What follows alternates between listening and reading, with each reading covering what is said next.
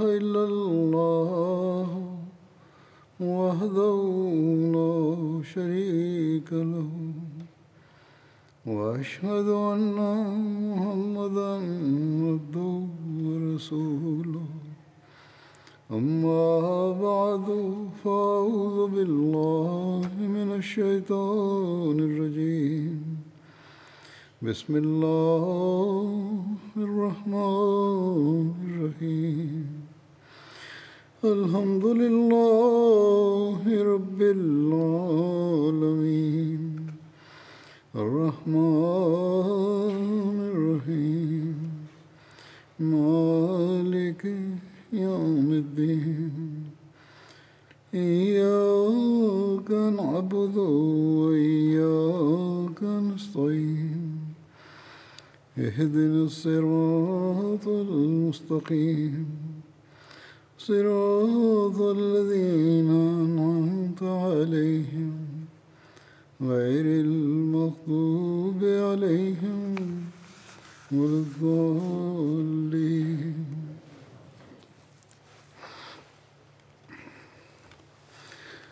حضرت مسلم موعود رضی اللہ عنہ ایک موقع پر اپنی ایک تقریر میں تبلیغ کے بارے میں جو بیان فرما رہے تھے تو اس وقت حضرت عمر رضی اللہ عنہ کے زمانے کے واقعات کو ذکر کرتے ہوئے فرماتے ہیں کہ رسول کریم صلی اللہ علیہ وآلہ وسلم کی وفات کے بعد جو لڑائیاں ہوئی ہیں ان میں اکثر اوقات مسلمانوں کی قلت ہوتی تھی. شام کی لڑائی میں سپاہیوں کی بہت کمی تھی. حضرت ابو عبیدہ نے حضرت عمر کو لکھا کہ دشمن بہت زیادہ تعداد میں ہے، اس لیے اور فوج بھیجنے کا بندوبست فرما دیں. حضرت عمر نے جائزہ لیا تو آپ کو نئی فوج کا بھرتی کرنا ناممکن معلوم ہوا، کیونکہ عرب کے ارد گرد کے قبائل کے نوجوان یا تو مارے گئے تھے یا سب کے سب پہلے ہی فوج میں شامل تھے. آپ نے مشورے کے لیے ایک جلسہ کیا اور اس میں مختلف قبائل کے لوگوں کو بلایا اور ان کے سامنے یہ معاملہ رکھا. انہوں نے بتایا کہ ایک قبیلہ ایسا ہے جس میں کچھ آدمی مل سکتے ہیں.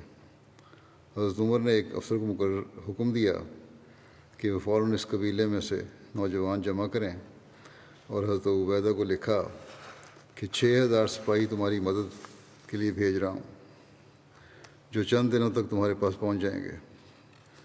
3000 آدمی تو فلاں فلاں قبائل میں سے تمہارے پاس پہنچ جائیں گے اور باقی 3000 کے برابر عمر بن مادی کرب کو بھیج رہا ہوں.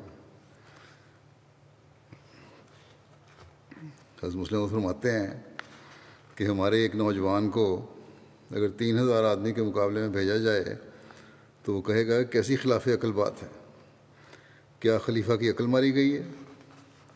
ایک آدمی کبھی 3000 کا مقابلہ کر سکتا ہے؟ لیکن ان لوگوں کے ایمان کتنے مضبوط تھے.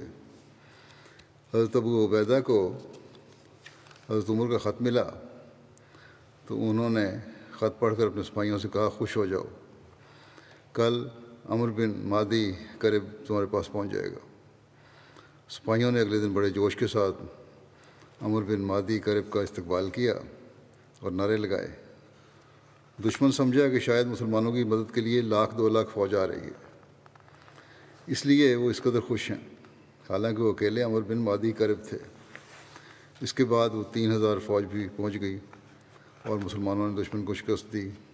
حالانکہ تلوار کی لڑائی میں ایک آدمی 3,000 کا کیا مقابلہ کر سکتا ہے. فرماتے ہیں کہ زبان کی لڑائی میں تو ایک آدمی بھی کئی ہزار لوگوں کو اپنی بات پہنچا سکتا ہے، مگر وہ لوگ خلیفہ وقت کی بات کو اتنی اہمیت دیتے تھے کہ حضرت عمر نے عمر بن مادی کرب کو 3,000 سپاہیوں کا مقام بنا کر بھیجا تو سپاہیوں نے اعتراض نہیں کیا کہ اکیلا آدمی کس طرح 3,000 کا مقابلہ کر سکتا ہے، بلکہ اسے 3,000 کے برابر ہی سمجھا اور بڑی شان و شوکت سے اس کا استقبال کیا.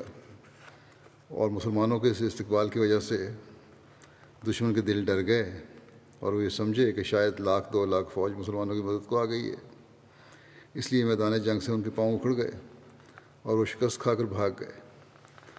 آپ فرماتے ہیں کہ سر دست ہمیں بھی اسی طرح اپنے دل کو اطمینان دینا ہوگا۔ یہ آپ بتا رہے تھے کہ یورپ میں، اسپین میں اور سسلی وغیرہ میں تبلیغ کس طرح کرنی، اس ضمن میں یہ واقعہ بیان کیا۔ فتوحات مصر کا ذکر کرتا ہوں، اس میں ایک جنگ فرما تھی۔ فرما مصر کا ایک مشہور شہر تھا۔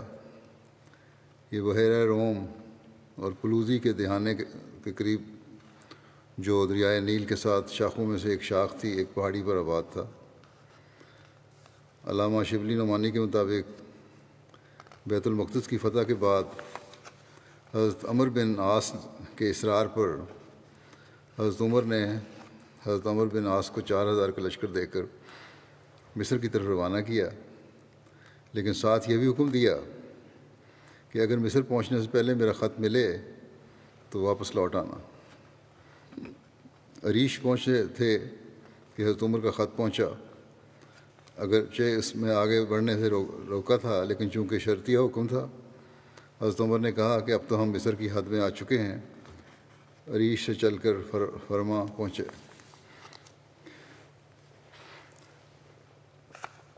اسلامی جنگوں پر مشتمل کتاب ہے الاکتفاء۔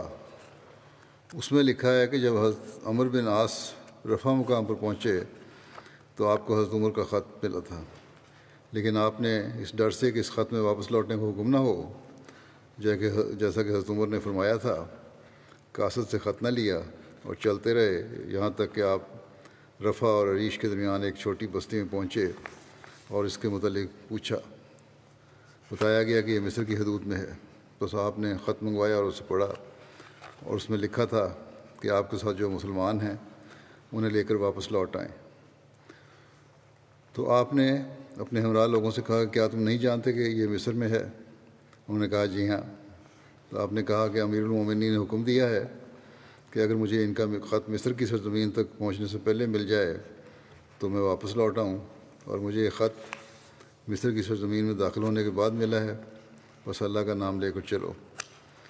اور یہ بھی کہا جاتا ہے ایک اور روایت میں کہ حضرت عمر بن عاص فلسطین میں تھے اور وہ بلا اجازت اپنے ساتھیوں کو لے کر مصر چلے گئے۔ یہ بات حضرت عمر کو ناگوار گزری، بس حضرت عمر نے انہیں خط لکھا۔ حضرت عمر کا خط حضرت عمر کو اس وقت ملا جب وہ عریش کے قریب تھے، بس آپ نے وہ خط نہ پڑھا یہاں تک کہ آپ عریش پہنچ گئے۔ پھر آپ نے خط پڑھا، اس میں لکھا تھا کہ عمر بن خطاب کی طرف سے عمر بن عاص کے نام، اما بعد یقیناً تم مصر اپنے ساتھیوں کے ساتھ گئے ہو اور وہاں رومیوں کی بڑی تعداد ہے اور تمہارے ساتھ تھوڑے لوگ ہیں۔ میری عمر کی قسم، اللہ تمہارا بھلا کرے، بہتر ہوتا اگر تم انہیں ساتھ نہ لے جاتے، بس اگر تم مصر نہیں پہنچے تو واپس لوٹ آؤ۔ اس سفر میں فرما سے پہلے اسلامی لشکر کسی بھی رومی سپاہی سے ملاقات نہ ہوئی، کسی کی ملاقات نہیں ہوئی تھی رومی سپاہی سے، بلکہ جگہ جگہ مصریوں نے ان کا استقبال کیا تھا، اور سب سے پہلے فرما میں محاذر آئی ہوئی تھی۔ رومیوں نے یہ خبر پا کر،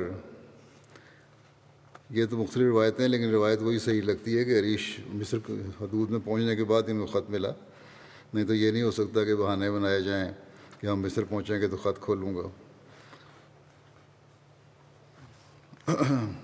بہرحال جب وہ مصر پہنچ گئے تھے تو پھر آگے بڑھنا تھا، کیونکہ پھر پیچھے نہیں قدم موڑتا ہوں ان کا۔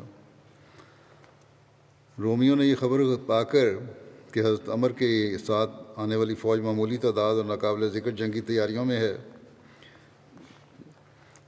زیادہ دنوں تک محاصرہ نہیں کر سکتے، جبکہ ان سے زیادہ تعداد تیاری میں ہم ان سے زیادہ تعداد رکھتے ہیں اور اس کی تیاری کر رہے ہیں اور انہیں پست کر کے لے جائیں گے۔ رومیوں نے یہ خیال کیا، وہ شہر میں قلعہ بند ہو گئے۔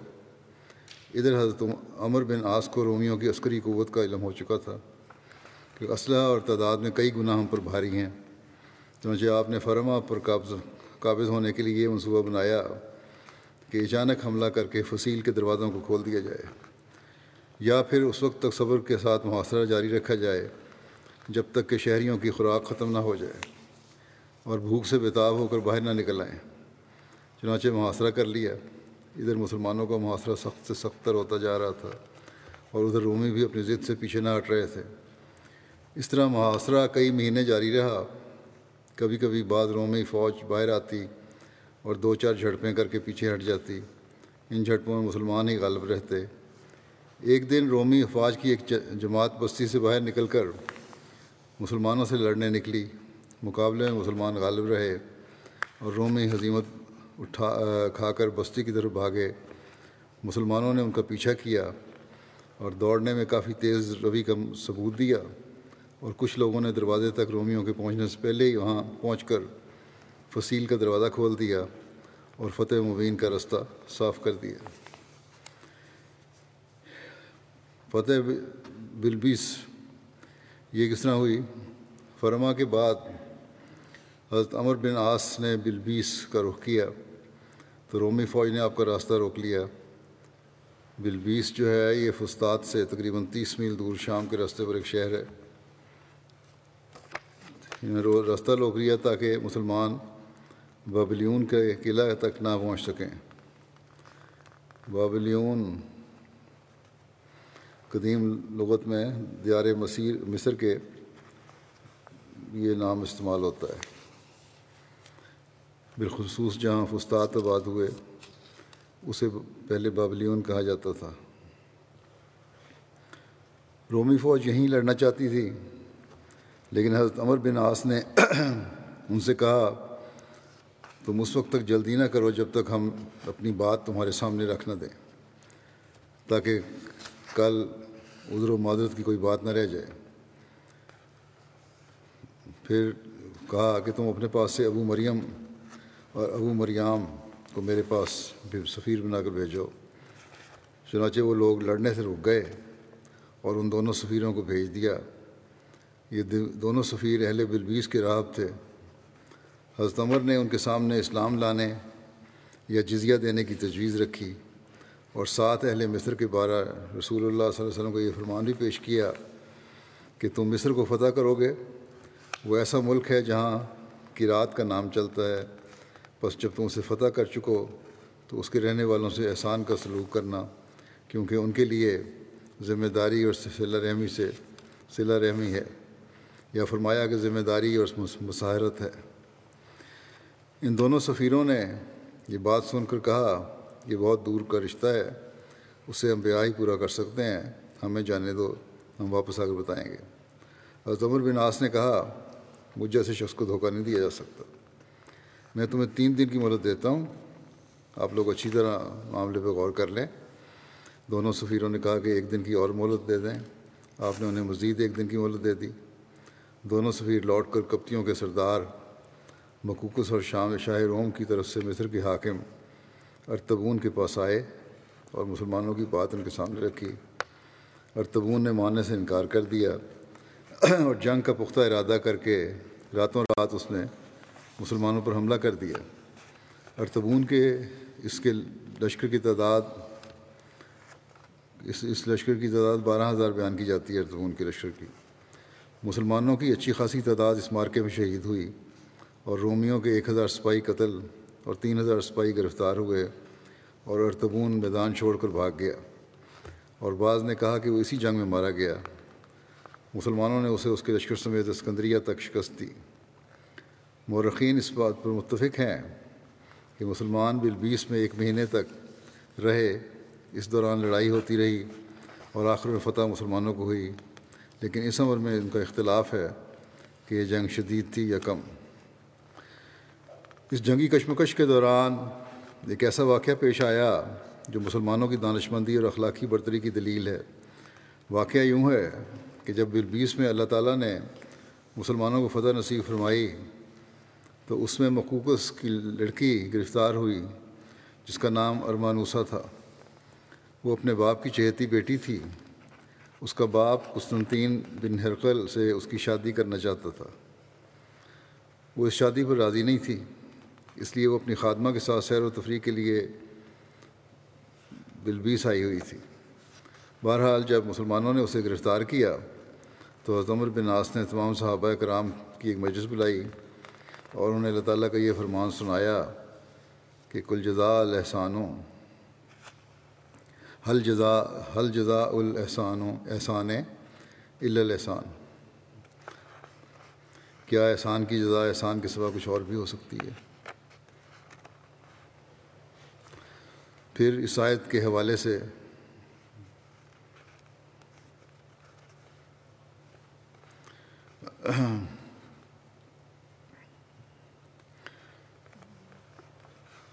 یعنی کہ حل جزاء الاحسان الا الاحسان کے حوالے سے کہا کہ مقوقس نے ہمارے نبی صلی اللہ علیہ وسلم کے پاس ہدیہ بھیجا تھا۔ میری رائے ہے کہ اس لڑکی اور اس کے ساتھ جو دیگر خواتین اور اس کے خدمت گزار ہیں اور جو مال ہمیں ملا ہے وہ سب کچھ مقوقس کے پاس بھیج دو۔ سب نے عمر بن عاص کی رائے کو درست قرار دیا۔ پھر عمر بن عاص نے مقوقس کی بیٹی ارمانوسا کو اس کے تمام جواہرات دیگر خواتین اور خدمت گزاروں کے ساتھ نہایت عزت و احترام سے اس کے باپ کے پاس بھیج دیا۔ واپس ہوتے ہوئے اس کی خادمہ نے ارمانوسا سے کہا، ہم ہر طرف سے عربوں کے گھیرے میں ہیں۔ ارمانوسا نے کہا، میں عربی خیمے میں جان اور عزت کو محفوظ سمجھتی ہوں، لیکن اپنے باپ کے قلعے میں اپنی جان محفوظ نہیں سمجھتی۔ پھر جب وہ اپنے باپ کے پاس پہنچی تو اس کے ساتھ مسلمانوں کا برتاؤ دیکھ کر وہ بہت خوش ہوا۔ پھر ایک دنین ایک جگہ ہے، وہاں کی فتح کے ذکر ہے۔ بلبیس کی فتح کے بعد حضرت عمر بن عاص صحرا کی سرحد پر پیش قدمی کرتے ہوئے دنین کی بستی کے قریب جا پہنچے، جو دریائے نیل پر خلیج تراجان کے منبع کے پاس واقع تھا۔ یہ خلیج سوئس کے قریب شہر مصر کو بحر روم سے ملاتی تھی، جہاں آج کل قاہرہ کا محلہ ازبکیہ ہے۔ وہیں اس زمانے میں دنین کی بستی تھی جسے رومیوں نے قلعہ بند کر رکھا تھا۔ اس کے قریب دریائے نیل کا گھاٹ تھا اور اس گھاٹ پر بہت سی کشتیاں کھڑی رہتی تھیں۔ یہ بستی بابلیون کے شمال میں تھی، جو شہر مصر کا سب سے بڑا قلعہ تھا۔ اس لحاظ سے دنین کو مصریوں کے اس محبوب علاقے کے جو گزشتہ زمانوں کے فرعونوں کا دارالحکومت بھی رہ چکا تھا، سب سے پہلی دفاعی چوکی کہا جا سکتا ہے۔ دنین کے قریب جا کر مسلمانوں نے پڑاؤ ڈالا۔ رومیوں نے قلعہ بابلیون میں اپنی بہترین فوج پہنچا دی تھی اور دنین کے قلعے کو خوب اچھی طرح مضبوط کر کے جنگ کے لیے تیار ہو گئے تھے۔ جاسوسوں کی خبروں سے حضرت عمر بن عاص کو اندازہ ہو گیا کہ ان کی فوج قلعہ بابلیون کی فتح یا اس کے محاصرے کے لیے ناکافی ہے۔ انہوں نے ایک قاصد کے ہاتھ ایک خط مدینہ بھیجا اور اس میں اپنے سفر، مصر کے حالات، قلعوں کی تفصیلات اور ان پر حملہ کرنے کے لیے کمک کی ضرورت کا اظہار کیا۔ ادھر فوج میں اعلان کرا دیا کہ امدادی فوجیں بہت جلد پہنچنے والی ہیں۔ اس کے بعد دنین کی طرف بڑھے اور اس کا محاصرہ کر کے قلعے میں غذائی اور فوجی ضروریات کے سامان کی رسد روک دی۔ قلعہ بابلیون میں جو رومی تھے انہوں نے ادھر آنے کی کوشش نہ کی، کیونکہ وہ بلبیس میں ارطبون کا حشر دیکھ چکے تھے اور وہ جانتے تھے کہ عربوں سے کھلے میدان میں لڑنا ان کے بس کی بات نہیں ہے۔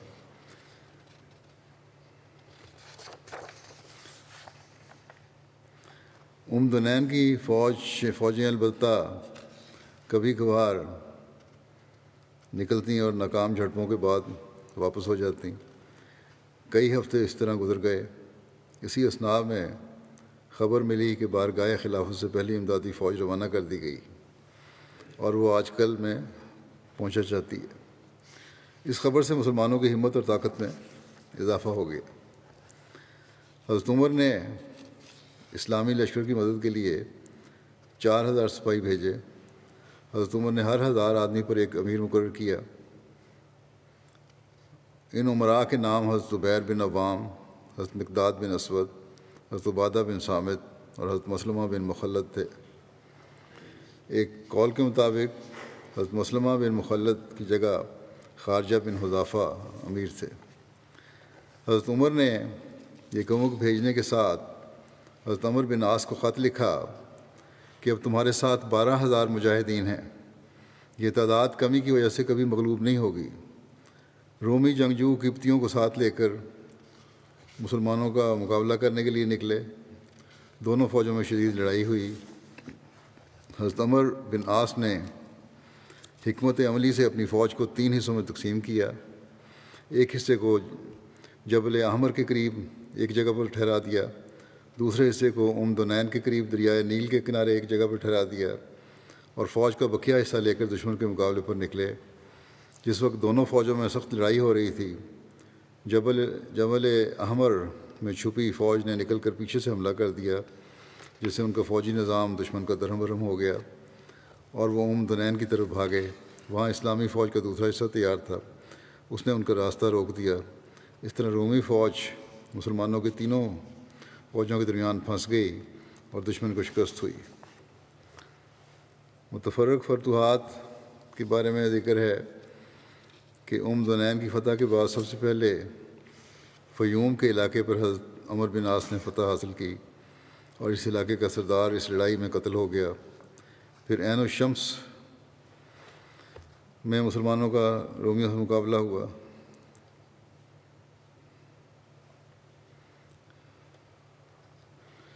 اس سے قبل 8,000 مجاہدین کا لشکر بطور کمک حضرت عمر بن عاص سے آ ملا، جس کی کمان حضرت زبیر بن عوام کے ہاتھ میں تھی، اور اس میں حضرت عبادہ بن صامت، حضرت مقداد بن اسود اور مسلمہ بن مخلد وغیرہ بھی تھے۔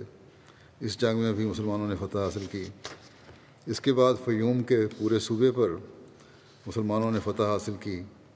مسلمانوں کی فوج کے ایک حصے نے صوبہ منوفیہ کے 2 شہروں اسریب اور منوف پر فتح پائی۔ مارکہ قلعہ بابلیون یا فسطاط کی فتح کے بارے میں لکھا ہے کہ حضرت عمر بن عاص دونین کی فتح کے بعد قلعہ بابلیون کی طرف بڑھے اور اس کا زبردست محاصرہ کیا۔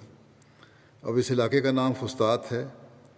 اس کی وجہ تسمیہ یہ ہے کہ عربی میں خیمے کو فسطاط کہتے ہیں۔ حضرت عمر بن عاص نے قلعے کو فتح کرنے کے بعد جب یہاں سے کوچ کرنے کا حکم دیا تو اتفاق سے ایک کبوتر نے حضرت عمر کے خیمے میں گھونسلہ بنا لیا تھا۔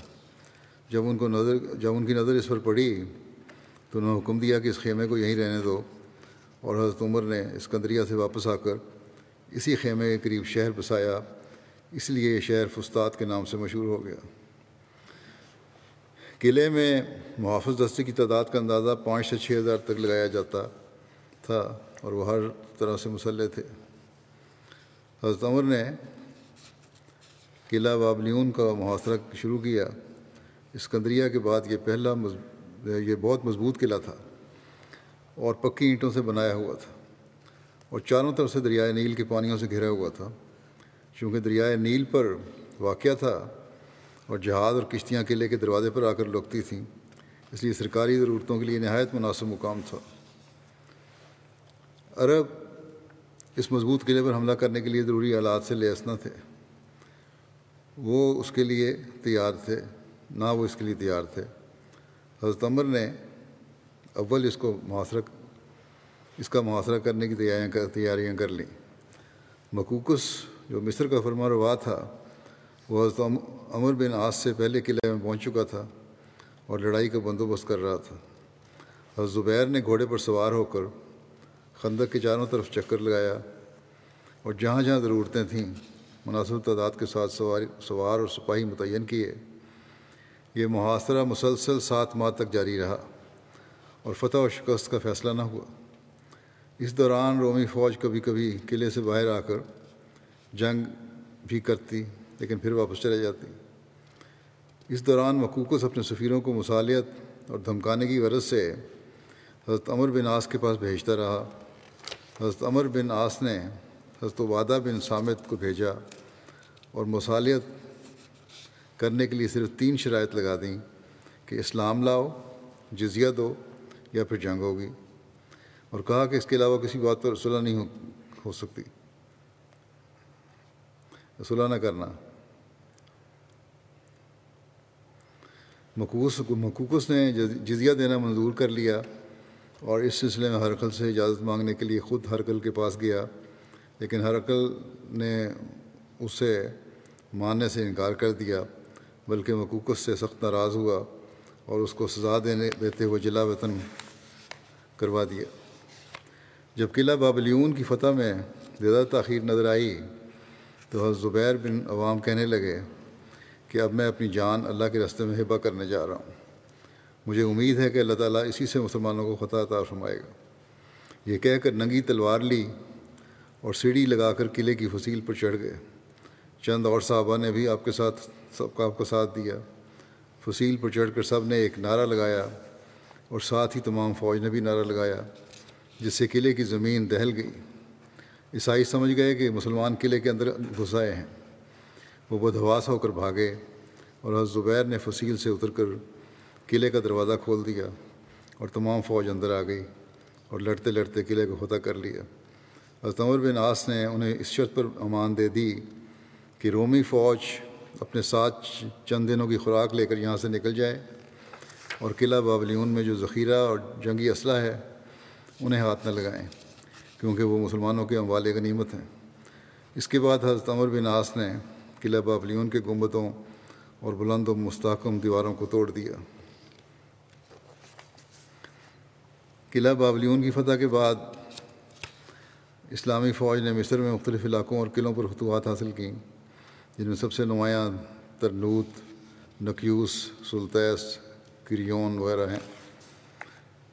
اسکندریہ کی فتح کس طرح ہوئی، اس بارے میں لکھا ہے کہ فسطاط کی فتح کے بعد حضرت عمر نے اسکندریہ کی فتح کی بھی اجازت دے دی۔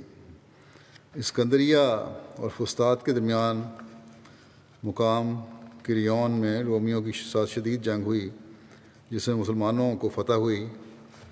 اس کے بعد اسکندریہ تک رومی سامنے نہ آئے۔ مکوکس جزیہ دے کر صلح کرنا چاہتا تھا، لیکن رومیوں نے اس پر دباؤ ڈالا، جس کے نتیجے میں مکوکس نے حضرت عمر بن عاص کو پیغام بھیجا کہ وہ اور قبطی قوم اس جنگ میں شامل نہیں ہیں، اس لیے ہمیں اس میں کوئی ضرر نہ پہنچے۔ قبطی اس معرکے سے الگ رہے، بلکہ انہوں نے اسلامی فوج کا ساتھ دیا اور مسلمانوں کے لیے راستہ ہموار کرنے لگے اور پل مرمت کرنے لگے۔ اسکندریہ کے محاصرے میں بھی قبطی لوگ مسلمانوں کو رسد مہیا کرتے رہے۔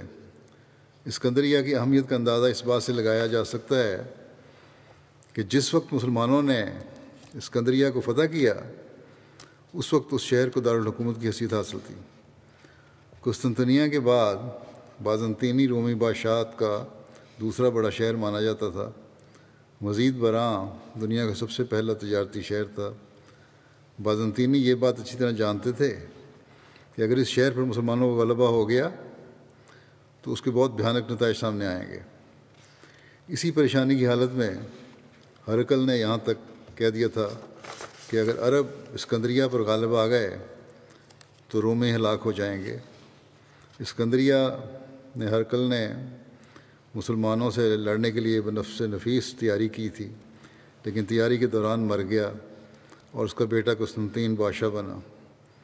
اسکندریہ اپنی فصیلوں کی استواری، ضخامت، محل وقوع اور محافظوں کی کثرت کی وجہ سے دفاعی اعتبار سے اپنا ایک منفرد مقام رکھتا تھا۔ اسکندریہ کا محاصرہ 9 ماہ تک جاری رہا۔ حضرت عمر کو تشویش ہوئی اور خط لکھا حضرت عمر نے کہ شاید تم لوگ وہاں رہ کر عیش پرست ہو گئے ہو، ورنہ فتح میں اس قدر دیر نہ ہوتی۔ اس پیغام کے ساتھ مسلمانوں میں جہاد کی تقریر کرو اور حملہ کرو۔ حضرت عمر کا یہ خط سنانے کے بعد حضرت عمر بن عاص نے حضرت عبادہ بن صامت کو بلایا اور علم ان کے سپرد کیا۔ مسلمانوں نے نہایت شدید حملہ کیا اور شہر فتح کر لیا۔ اسی وقت حضرت عمر نے مدینہ قاصد روانہ کیا اور اس کو کہا کہ جس قدر تیز جا سکو جاؤ اور امیر المومنین کو خوشخبری سناؤ۔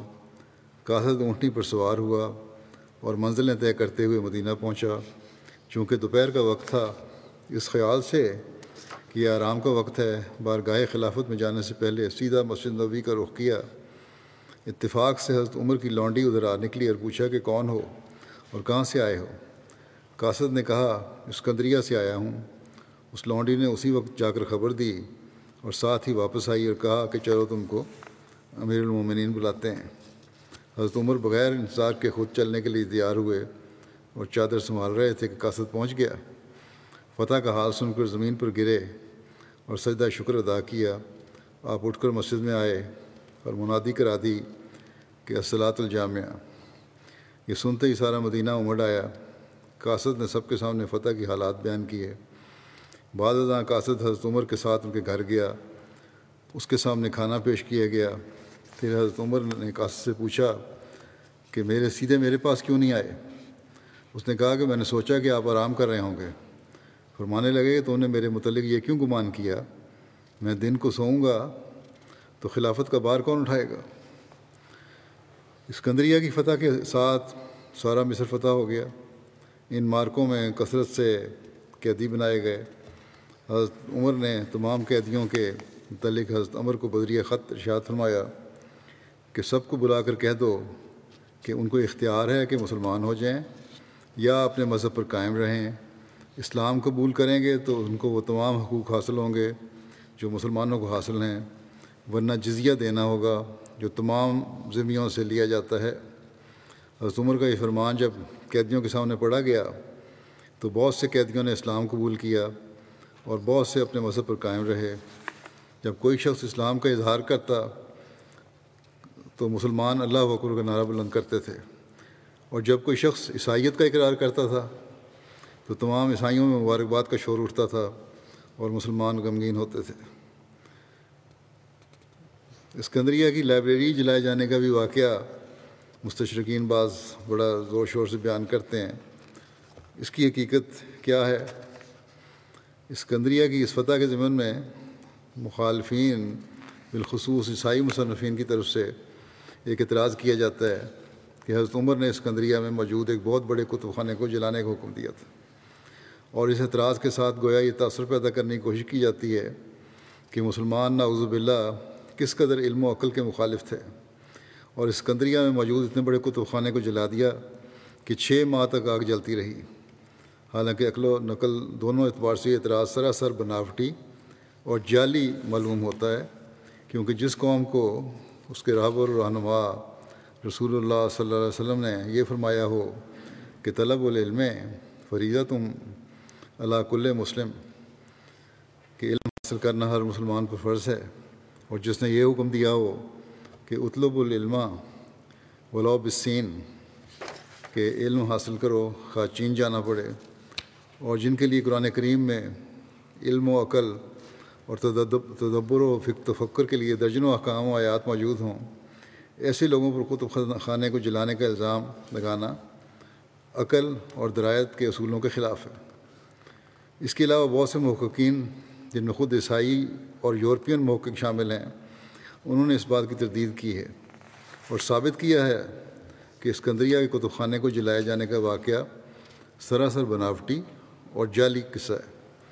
چنانچہ مصر کے ایک عالم محمد رضا اپنی تصنیف سیرت عمر فاروق میں اس واقعے کا ذکر کرتے ہوئے لکھتے ہیں کہ اسکندریہ میں آگ لگنے کا جو اعتراض کیا جاتا ہے اس کا ذکر ابو الفرج ملتی نے کیا ہے۔ اس نے یہ واقعہ تاریخ کتاب مختصر الدول میں ذکر کیا ہے۔ یہ مورخ 1226 عیسوی میں پیدا ہوا اور 1286 میں فوت ہوا۔ اس نے لکھا ہے کہ فتح کے وقت یوحنا النحوی نامی ایک شخص جو قبطی پادری تھا اور مسلمانوں میں یحییٰ کے نام سے مشہور ہوا، اعتقاد کے لحاظ سے عیسائیوں کے فرقہ یعقوبیہ سے تعلق تھا اس کا، اور بعد میں عیسائیوں کے عقیدہ تثلیث سے رجوع کر لیا۔ اس نے عمر بن عاص سے خزائن ملوکیت میں سے حکمت کی کتب مانگیں تو حضرت عمر بن عاص نے جواب دیا کہ حضرت عمر سے اجازت کے بعد ہی کچھ بتانے کے قابل ہوں گا۔ بالکل ایسے جھوٹی کہانی ہے، لیکن پھر بھی بیان کر دیتا ہوں اعتراض کو رد کرنے کے لیے۔ حضرت عمر نے لکھا کہ آپ نے جن کتابوں کا ذکر کیا ہے، اگر تو ان کا مواد اللہ تعالیٰ کی کتاب کے موافق ہے تو پھر جو کچھ اللہ تعالیٰ کی کتاب میں ہے وہ ہمارے لیے کافی ہے، اور ان کتابوں کی ہمیں کوئی ضرورت نہیں، اور اگر ان کا مواد اللہ تعالیٰ کی کتاب کے خلاف ہے پھر ان کتابوں کی ہمیں کوئی ضرورت نہیں، لہذا آپ ایسی کتابیں ضائع کرا دیں۔ حضرت عمر بن عاص نے اسکندریہ کے حماموں پر ان کتابوں کی چھانٹی شروع کر دی اور انہوں نے ان بھٹیوں میں جلا دیا۔ اس طرح وہ کتابیں 6 ماہ میں ختم ہو گئیں۔ اس روایت کا ذکر نہ تاریخ طبری میں ہے، نہ ابن اسیر میں ہے، نہ یعقوبی اور کندی میں، نہ ابن عبد الحکم اور بلازری نے، اور نہ ہی ابن خلدون نے اس کا ذکر کیا ہے۔ صرف ابو الفرج نے 13ویں صدی عیسوی کے نصف اور 7ویں صدی ہجری کے اوائل میں کسی مصدر کا ذکر کیے بغیر اسے لکھا ہے۔ پروفیسر بٹلر نے یوحنا النحوی کے بارے میں تحقیق کی اور لکھا ہے کہ وہ سن 642 عیسوی میں، جس میں لائبریری کو آگ لگنے کا ذکر ہے، زندہ ہی نہیں تھا۔ دائرہ معارف برطانیہ نے ذکر کیا ہے کہ یوحنا 5ویں صدی کے اواخر اور 6ٹھی صدی کے اوائل میں زندہ تھا، اور یہ بھی معلوم ہے کہ مصر 7ویں صدی کے اوائل میں فتح ہوا تھا۔ اس بنا پر پروفیسر بٹلر نے درست کہا ہے کہ اس وقت فوت ہو چکا تھا۔ پھر یہ یعنی جس کا حوالہ دے رہے ہیں وہ تو اس واقعے سے جو ہوا ہے، جو بیان کیا جاتا ہے غلط رنگ میں بے شک، اس سے بہت پہلے فوت ہو چکا تھا۔ پھر یہ کہ ڈاکٹر حسن ابراہیم حسن نے پروفیسر اسماعیل کی سند سے اپنے رسالے تاریخ عمر بن عاص میں یہ تحریر کیا ہے کہ اس وقت دار کتب اسکندریہ یعنی لائبریری جو تھی اسکندریہ کی موجود ہی نہیں تھی، کیونکہ اس کے 2 حصوں میں سے ایک بڑے حصے کو جولیس سیزر نے کہ لشکروں نے بلا قصد بغیر کسی مقصد کے اور بلا وجہ سن 47 کاف مسیح میں جلا دیا تھا، اور اس کی دوسری قسم بھی اسی طرح مذکورہ زمانے میں معدوم ہو گئی تھی، اور یہ واقعہ تیوفل پادری کے حکم پر 4تھی صدی میں ہوا۔ پروفیسر بٹلر لکھتا ہے کہ ابو الفرج کا قصہ تاریخی اساس سے محض بے سروپا ہے اور مزے کا خیز ہے۔ اگر کتابیں جلانی ہوتیں تو وہ مختصر سی مدت میں ایک دفعہ ہی جل سکتی تھیں، اور اگر وہ 6 ماہ میں جلائی گئیں تو ان میں سے بہت سی چوری بھی ہو سکتی تھیں۔ عربوں کے متعلق معروف نہیں کہ انہوں نے کسی چیز کو تلف کیا ہو۔ گبن نے لکھا ہے کہ اسلامی تعلیمات اس روایت کی مخالفت کرتی ہیں، کیونکہ اس کی تعلیمات تو یہ ہیں کہ جنگ میں یہودیوں اور عیسائیوں کی ملنے والی کتب کو جلانا جائز نہیں، اور جہاں تک علم، فلسفہ، شعر اور دین کے علاوہ دیگر علوم کی کتب کا تعلق ہے تو اسلام نے ان سے استفادہ کرنا جائز قرار دیا ہے۔ مسلمانوں نے مفتوحہ علاقوں میں گرجوں اور ان کی متعلقہ چیزوں کو نقصان پہنچانے سے بلکہ ذمیوں کو بھی حریت دینیہ کی اجازت دی تھی، تو کیا عقل تسلیم کر سکتی ہے کہ امیر المومنین اسکندریہ کو تو خانہ جلا دینے کا حکم دیں گے؟ حضرت خلیفۃ مسیح اول نے اپنی کتاب تصدیق براہین احمدیہ میں اس اعتراض کا ذکر کر کے جواب دیا ہے۔ آپ فرماتے ہیں کہ فیلونس حکیم اور فاضل اجل کی عرض پر عمر سپہ سالار فوج نے امیر المومنین عمر خلیفہ ثانی سے اس کتب خانے کے بارے میں ارشاد پوچھا تو خلیفہ نے لکھا فی الفور جلا دیے جائیں، 6 مہینے تک وہ حمام گرم ہوتے رہے۔ آپ لکھتے ہیں یہ لوگ کہتے ہیں نا یہ تو اعتراض صرف پادری صاحبان کی کاسہ لیسی کا نتیجہ ہے، حقیقت کوئی نہیں اس میں۔ وَإِلَّا ناظرین غور کریں، اول یہ آپ فرماتے ہیں خلیفہ اول کہ اول یہ کہ اگر اسلام کی عادات میں یہ ہوتا تو اسلام والے پھر خلیفہ عمر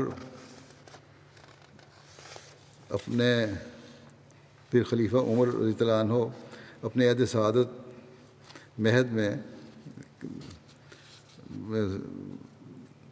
یہود اور عیسائیوں کی پاک کتب کو جلاتے، کیونکہ وہی دونوں مذاہب پاک کتابوں والے مذہب اسلام کے پہلے مخاطب تھے۔ پھر مجوس پر اسلام کا پورا تسلط ہوا، مگر کوئی تاریخ نہیں بتاتی کہ اسلام نے ان کی کتابیں جلائیں۔ اگر یہ فعل اسلام یا خلفائے اسلام کا داب ہوتا یعنی ان کی عادت ہوتی تو اس کا ارتکاب کے اسباب ہمیشہ اسلام میں موجود ہوتے اور اسلام کو کوئی چیز مانے نہیں تھی اس میں۔ دوسری بات یہ ہے، خلیفہ اول فرماتے ہیں کہ اگر مذہبی کتابوں کا جلانا اسلامی بادشاہوں اور عوام اسلام کا کام ہوتا تو یونانی فلسفہ، یونانی طب، یونانی علوم کے ترجمے عربی زبان میں محال ہوتے۔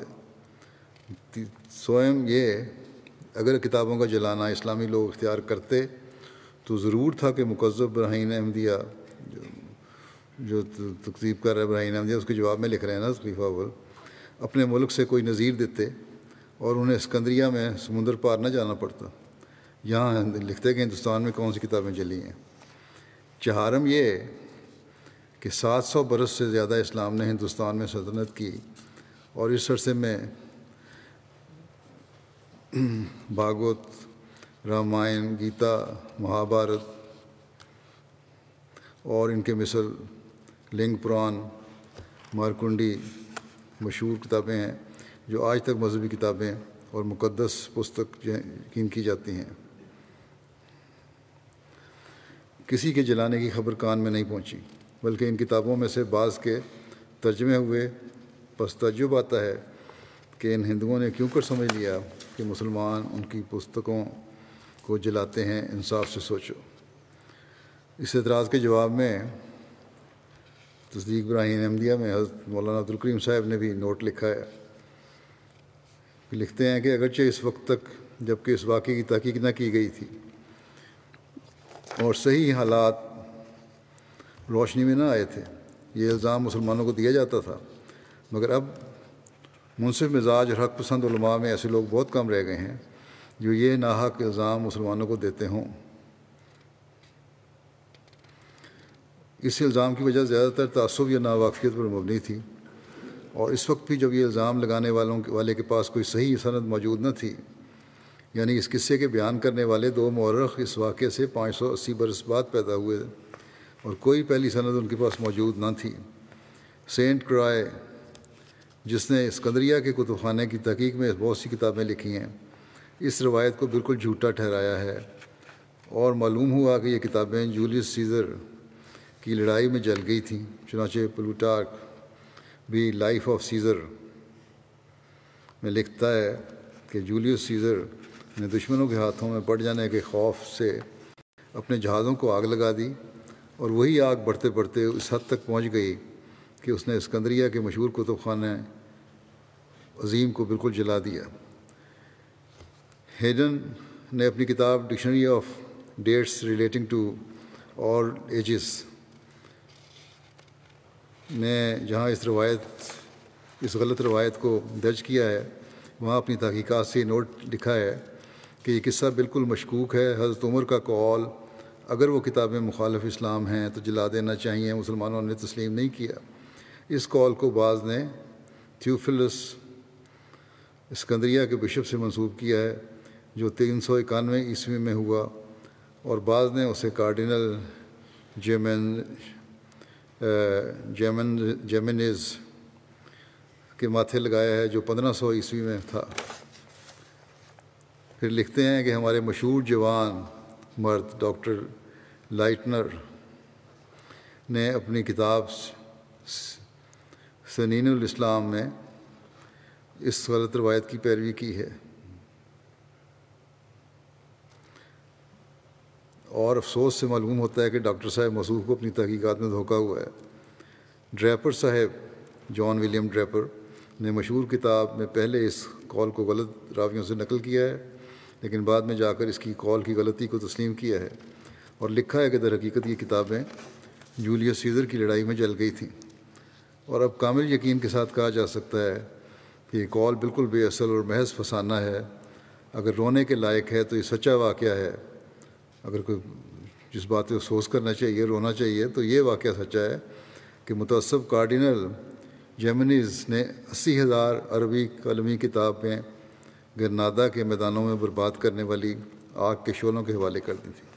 جب اسپین کو پہ مسلمانوں سے چھینا انہوں نے، قبضہ ہوا عیسائیوں کا، تو وہاں گرنادا کی لائبریری سے 80,000 کتابیں انہوں نے جلائی تھیں۔ یہ ہے اصل رونے کا مقام، بجائے اسلام پہ الزام لگانے کے۔ دیکھو conflict between religions and science, اس میں یہ حوالہ درج ہے۔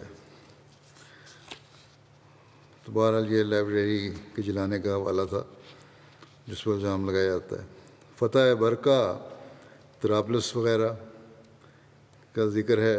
مصر فتح کر لینے اور وہاں امن و امان قائم ہو جانے کے بعد عمر بن عاص مغرب کی سمت بڑھے تاکہ ادھر سے مفتوحہ علاقوں کے لیے کوئی خطرہ باقی نہ رہے، کیونکہ برقہ اور طرابلس میں روم کی کچھ فوج قلعہ بند تھی، اور موقع ملنے پر لوگوں کو ورگلانے سے وہ مصر میں مسلمانوں پر دعویٰ بول سکتے تھے۔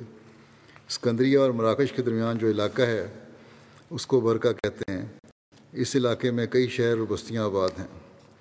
چنانچہ عمر بن عاص 22 ہجری میں اپنی فوج لے کر برقہ کی طرف چلے۔ اسکندریہ سے برقہ تک کا راستہ نہایت سرسبز و شاداب اور گھنی آبادی والا تھا، اس لیے وہاں تک پہنچنے میں آپ کو دشمن کی کسی سازش کا سامنا نہیں کرنا پڑا، اور جب وہاں پہنچے تو لوگوں نے جزیہ کی ادائیگی پر مصالحت کر لی۔ اس کے بعد برقہ کے لوگ خود بخود والی مصر کے پاس جاتے اور اپنا خراج جمع کرا آتے تھے۔ مسلمانوں کی طرف سے کسی کو ان کے پاس جانے کی ضرورت نہیں پڑتی تھی۔ یہ لوگ مغرب میں سب سے زیادہ سادہ لوگ تھے، ان کے یہاں کوئی فتنہ و فساد نہیں تھا۔ عمر بن عاص یہاں سے نکلے تو طرابلس کی طرف بڑھے، جو محفوظ و مضبوط قلعوں والا شہر تھا۔ وہاں رومی فوج کی بہت بڑی تعداد مقیم تھی۔ اس نے مسلمانوں کی آمد کی خبر سن کر اپنے قلعوں کے دروازے بند کر دیے اور مجبوراً مسلمانوں کے محاصرے کو برداشت کرنے لگے۔ یہ محاصرہ 1 ماہ تک جاری رہا، لیکن مسلمانوں کو کوئی خاطر خواہ کامیابی نہیں ملی۔ طرابلس کے عقب میں شہر سے متصل سمندر بہتا تھا، اور سمندر اور شہر کے درمیان کوئی فصیل قائم نہیں تھی۔ مسلمانوں کی ایک جماعت کو یہ راز معلوم ہو گیا اور پیچھے سے سمندر کی طرف سے شہر میں داخل ہو گئی۔ انہوں نے زور سے نعرہ تکبیر بلند کیا۔ اب فوج کے سامنے اپنی کشتیوں میں بھاگ کر پناہ لینے کے علاوہ کوئی اور راستہ نہیں تھا۔ وہ جو ہی پیچھے بھاگے، پیچھے سے عمر بن عاص نے ان پر حملہ کر دیا۔ ان میں سے اکثر تہہ کر دیے گئے، سوائے یہ کہ جو کشتیوں سے بھاگ نکلے۔ شہر میں موجود سامان اور جائیداد کو مسلمانوں نے مال غنیمت کے طور پر حاصل کیا۔ طرابلس سے نمٹنے کے بعد عمر بن عاص نے اپنی فوج کو قرب و جوار میں پھیلا دیا۔ آپ کا ارادہ تھا کہ مغرب کی سمت فتوحات مکمل کر کے تیونس اور افریقہ کا رخ کریں۔ چنانچہ اس سلسلے میں سیدنا عمر بن خطاب کے پاس خط لکھا، جبکہ حضرت عمر اسلامی لشکر کو نئے محاذ پر بھیجنے سے ہچکچاتے تھے، اور خاص طور پہ ایسی حالت میں جبکہ شام سے طرابلس تک تیزی سے فتوحات کے باعث مفتوحہ علاقوں کی طرف سے ابھی بالکل مطمئن نہ ہوئے تھے۔ اس لیے آپ نے اسلامی لشکر کو طرابلس میں ٹھہر جانے کا حکم دیا۔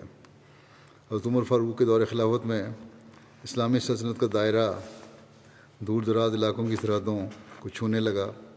اسلامی سلطنت مشرق میں دریائے جیہون اور دریائے سندھ سے لے کر مغرب میں افریقہ کے صحراؤں تک، اور شمال میں ایشیائی کوچک کے پہاڑوں اور آرمینیا سے لے کر جنوب میں بحر الکاہل اور نوبا تک ایک عالمی ملک کی شکل میں دنیا کے نقشے پر نمودار ہوئی۔ نوبا مصر کا جنوبی علاقہ ہے جو بہت وسیع و عریض ہے۔ اس میں مختلف اقوام، ادیان اور ملل اور تہذیب و تمدن نے زندگی پائی تھی، یعنی اسلامی حکومت میں، مصر کے علاقے میں نہیں۔ یہ جو علاقہ پورا جو تھا مسلمانوں کے زیر اثر، مختلف اقوام تھیں، مختلف تہذیب و تمدن تھے، اور سب نے اسلام کے سائے عدل اور رحمت میں امن اور سکون کی زندگی گزاری۔ وہ دین اسلام جس نے اپنے عقائد اور عبادات اور تہذیب و تمدن کے مخالفین کو ہزاروں مخالفتوں کے باوجود اس دنیا میں مکمل حقوق ادا کیے اور ان کی زندگی کا پورا احترام کیا۔ جنگوں کے دوران مسلمانوں کی عبادات کا رنگ کیسا ہوتا تھا، اس کا ذکر کرتے ہوئے حضرت مسلم موعود رضی اللہ عنہ بیان فرماتے ہیں کہ دنیا میں ہر چیز قدم بقدم ترقی کرتی ہے۔ بڑے بڑے کام بھی یکدم نہیں ہوتے، بلکہ آہستہ آہستہ ہوتے ہیں۔ رسول کریم صلی اللہ علیہ وسلم کے زمانے میں بھی سارے مسلمان تہجد نہیں پڑھتے تھے، آہستہ آہستہ انہیں عادت ڈالی جا رہی تھی، حتیٰ کہ پھر وہ زمانہ آیا کہ حضرت عمر کے زمانے میں جنگ کے دنوں میں بھی، جبکہ ثابت ہے کہ رسول کریم صلی اللہ علیہ وسلم بھی بعض دفعہ چھوڑ دیتے تھے، مسلمان تہجد پڑھتے تھے۔ ممکن ہے کہ رسول کریم صلی اللہ علیہ وسلم بھی جنگ کے دنوں میں تہجد کے لیے اٹھا کرتے ہوں، مگر یہ ثابت ہے کہ بعض دفعہ نہیں بھی اٹھتے تھے۔ لیکن حضرت عمر کے زمانے میں مسلمان جنگ کے دنوں میں بھی تہجد پڑھتے تھے، حتیٰ کہ ایک دفعہ جب ہرقل نے ان پر شب خون مارنے کا ارادہ کیا تو اس پر خوب بحث ہوئی، اور آخر یہی فیصلہ ہوا کہ نہ مارا جائے، کیونکہ مسلمانوں پر شب خون مارنا بے سود ہے، اس لیے کہ وہ تو سوتے ہی نہیں بلکہ تہجد پڑھتے رہتے ہیں۔ یہ بھی ترقی کی علامت ہے جو ابتدا میں نہ تھی۔ شروع میں رسول کریم صلی اللہ علیہ وسلم کو اس کے لیے بہت تحریک و تحریض کی ضرورت پیش آتی تھی، مگر بعد میں آہستہ آہستہ کمزور بھی اس کے عادی ہو گئے۔ خلفائے راشدین کے دور میں ہونے والی جنگوں کا ذکر کرتے ہوئے حضرت مسلم موعود فرماتے ہیں کہ اسلام نے صرف مقابلے کا حکم ہی نہیں دیا، بلکہ بعض مصلحتوں کے ماتحت ظلم کو برداشت کرنے کا بھی ہدایت دی ہے۔ چنانچہ جہاں اللہ تعالیٰ کی طرف سے یہ اجازت ہے کہ اگر تمہیں کوئی شخص تھپڑ مارے تو تم بھی اس کو تھپڑ مارو، وہاں اس نے یہ بھی کہا ہے کہ اگر تم مقابلہ کرنا مصلحت کے خلاف سمجھو تو تم چپ رہو اور تھپڑ کا تھپڑ سے جواب مت دو۔ بس وہ دلیل جو عام طور پر ان جنگوں کے متعلق پیش کی جاتی ہے، اس سے حضرت ابوبکر، حضرت عمر اور حضرت عثمان پر دشمن کے الزام کا دفاع تو ہو جاتا ہے۔ یہ تو پتہ لگ جاتا ہے کہ حضرت ابوبکر نے ظلم نہیں کیا بلکہ کیسر نے ظلم کیا، حضرت عمر نے ظلم نہیں کیا بلکہ کسریٰ نے ظلم کیا، حضرت عثمان نے ظلم نہیں کیا بلکہ افغانستان اور بخارا کی سرحد پر رہنے والے قبائل اور کردوں وغیرہ نے ظلم کیا۔ لیکن اس امر کی دلیل نہیں ملتی کہ حضرت ابوبکر نے ان کو معاف کیوں نہ کر دیا، حضرت عمر نے ان کو معاف کیوں نہ کر دیا، حضرت عثمان نے ان کو معاف کیوں نہ کر دیا۔ جب وہ مقابلے کے لیے نکلے تھے تو وہ کیسے اسے کہہ سکتے تھے کہ تمہاری سپاہ سے فلاں غلطی ہو گئی ہے، اگر اس کے متعلق تمہاری حکومت ہم سے معافی طلب کرے تو ہم معاف کر دیں گے، اور معافی طلب نہ کرے تو ہم لڑائی کریں گے۔ انہوں نے کیسر کے سامنے یہ پیش نہیں کیا کہ تم سے یا تمہاری فوج کے ایک حصے سے فلاں موقع پر ظلم ہوا ہے، اور چونکہ ہماری تعلیم یہ بھی ہے کہ دشمن کو معاف کر دو، اس لیے اگر تم معافی مانگو تو ہم معاف کرنے کے لیے تیار ہیں، بلکہ جب اس نے ظلم کیا تو فوراً اس کے مقابلے کے لیے کھڑے ہو گئے مسلمان جنگ کے لیے، اور پھر اس مقابلے کو جاری رکھا۔ جب کسریٰ کے سپاہیوں نے عراقی سرحد پر حملہ کیا تو سیاسی طور پر اس کے بعد صحابہ اور کسریٰ کے درمیان جنگ بالکل جائز ہو گئی، لیکن اخلاقی طور پر حضرت عمر کسریٰ کو یہ بھی کہہ سکتے تھے کہ شاید تم نے اس حملے کا حکم نہ دیا ہو بلکہ سپاہیوں نے خود حملہ کر دیا ہو، اس لیے ہم اس حملے کو نظر انداز کرنے کے لیے تیار ہیں بشرطے کہ تم ہم سے معافی مانگو اور اس فعل پر ندامت کا اظہار کرو، اگر انہوں نے ایسا نہیں کیا۔ اسی طرح حضرت عثمان نے اپنے زمانے میں دشمن کو یہ نہیں کہا کہ تم نے ظلم تو کیا ہے، لیکن چونکہ ہمارا مذہب ظلم کی معافی کی بھی تعلیم دیتا ہے اس لیے ہم تمہیں معاف کرتے ہیں، بلکہ وہ فوراً اس ظلم کا مقابلہ کرنے کے لیے کھڑے ہو گئے اور لشکر بھیجے، لڑائی کی، اور پھر اس لڑائی کو جاری رکھا۔ آخر اس کی کیا وجہ تھی؟ حضرت مسلم فرماتے ہیں اگر ہم غور کریں تو ہمیں معلوم ہو سکتا ہے کہ اس کی وجہ سوائے اس کے اور کوئی نہیں تھی کہ حضرت ابوبکر جانتے تھے کہ جب بھی بیرونی خطرہ کم ہو اندرونی فسادات شروع ہو جائیں گے۔ وہ سمجھتے تھے کہ کیسر نے حملہ نہیں کیا بلکہ خدا نے حملہ کیا ہے تا مسلمان اس مصیبت کے ذریعے سے اپنی اصلاح کی طرف توجہ کریں اور اپنے اندر نئی زندگی اور نیا تغیر پیدا کریں۔ حضرت عمر جانتے تھے کہ کسریٰ نے حملہ نہیں کیا بلکہ خدا نے حملہ کیا ہے تاکہ مسلمان غافل اور سست ہو کر زمین میں منہمک نہ ہو جائیں، دنیا میں منہمک نہ ہو جائیں، بلکہ ہر وقت بیدار اور ہوشیار رہیں۔ حضرت عثمان جانتے تھے کہ بعض قبائل نے مسلمانوں پر حملہ نہیں کیا بلکہ خدا نے حملہ کیا ہے تاکہ مسلمان بیدار ہوں اور ان کے اندر ایک نئی روح اور ایک نئی زندگی پیدا ہو۔ یہ ایک خطبے میں حضرت مسلم موعود نے یہ بیان فرمایا تھا اپنے، اس بنیاد پر حضرت مسلم موعود نے آگے پھر اس میں یہ بھی بیان فرمایا ہے، جماعت کو نصیحت فرمائی ہے کہ مصائب آتے ہیں، مشکلات میں سے گزرنا پڑتا ہے تاکہ روحانی ترقی ہو، اور اصول کو اگر ہم آج بھی یاد رکھنا چاہتے ہیں یا مشکلات اور مصائب ہمیں، تو پھر یاد رکھیں کہ یہ مصائب اور مشکلات جو ہمیں خدا تعالیٰ کے قریب کرنے والے ہونے چاہیے، اور یہی فتوحات کا پھر ذریعہ بنتے ہیں۔ اگر ان باتوں میں ہم صرف ڈر کے پیچھے پیچھے رہتے رہیں اور اپنی اصلاح کی طرف توجہ نہ کریں تو پھر ترقی نہیں ہو سکتی۔ ہاں، جب ترقیات مل جائیں اور مصائب ختم ہو جائیں تب بھی ہمارا تعلق اللہ تعالیٰ سے رہنا چاہیے، لیکن ان دنوں میں خاص طور پر اللہ تعالیٰ کی طرف زیادہ توجہ ہونی چاہیے، اور ہمیں اپنی روحانی ترقی اور روحانی بہتری کی طرف توجہ دینی چاہیے۔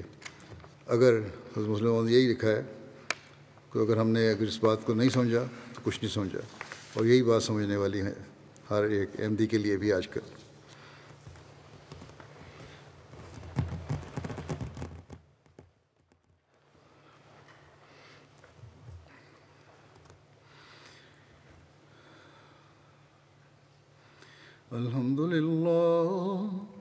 الحمد لله نحمده ونستعينه ونستغفره ونؤمن به ونتوكل عليه ونعوذ بالله من شرور أنفسنا ومن سيئات أعمالنا من يهده الله فلا مضل له ومن يضلل فلا هادي له ونشهد أن لا إله إلا الله ونشهد أن محمدا عبده ورسوله عباد الله رحمكم الله إن الله يأمر بالعدل والإحسان وإيتاء ذي القربى وينهى عن الفحشاء والمنكر والبغي يعظكم لعلكم تذكرون اذكروا الله يذكركم وادعوه يستجب لكم ولذكر الله أكبر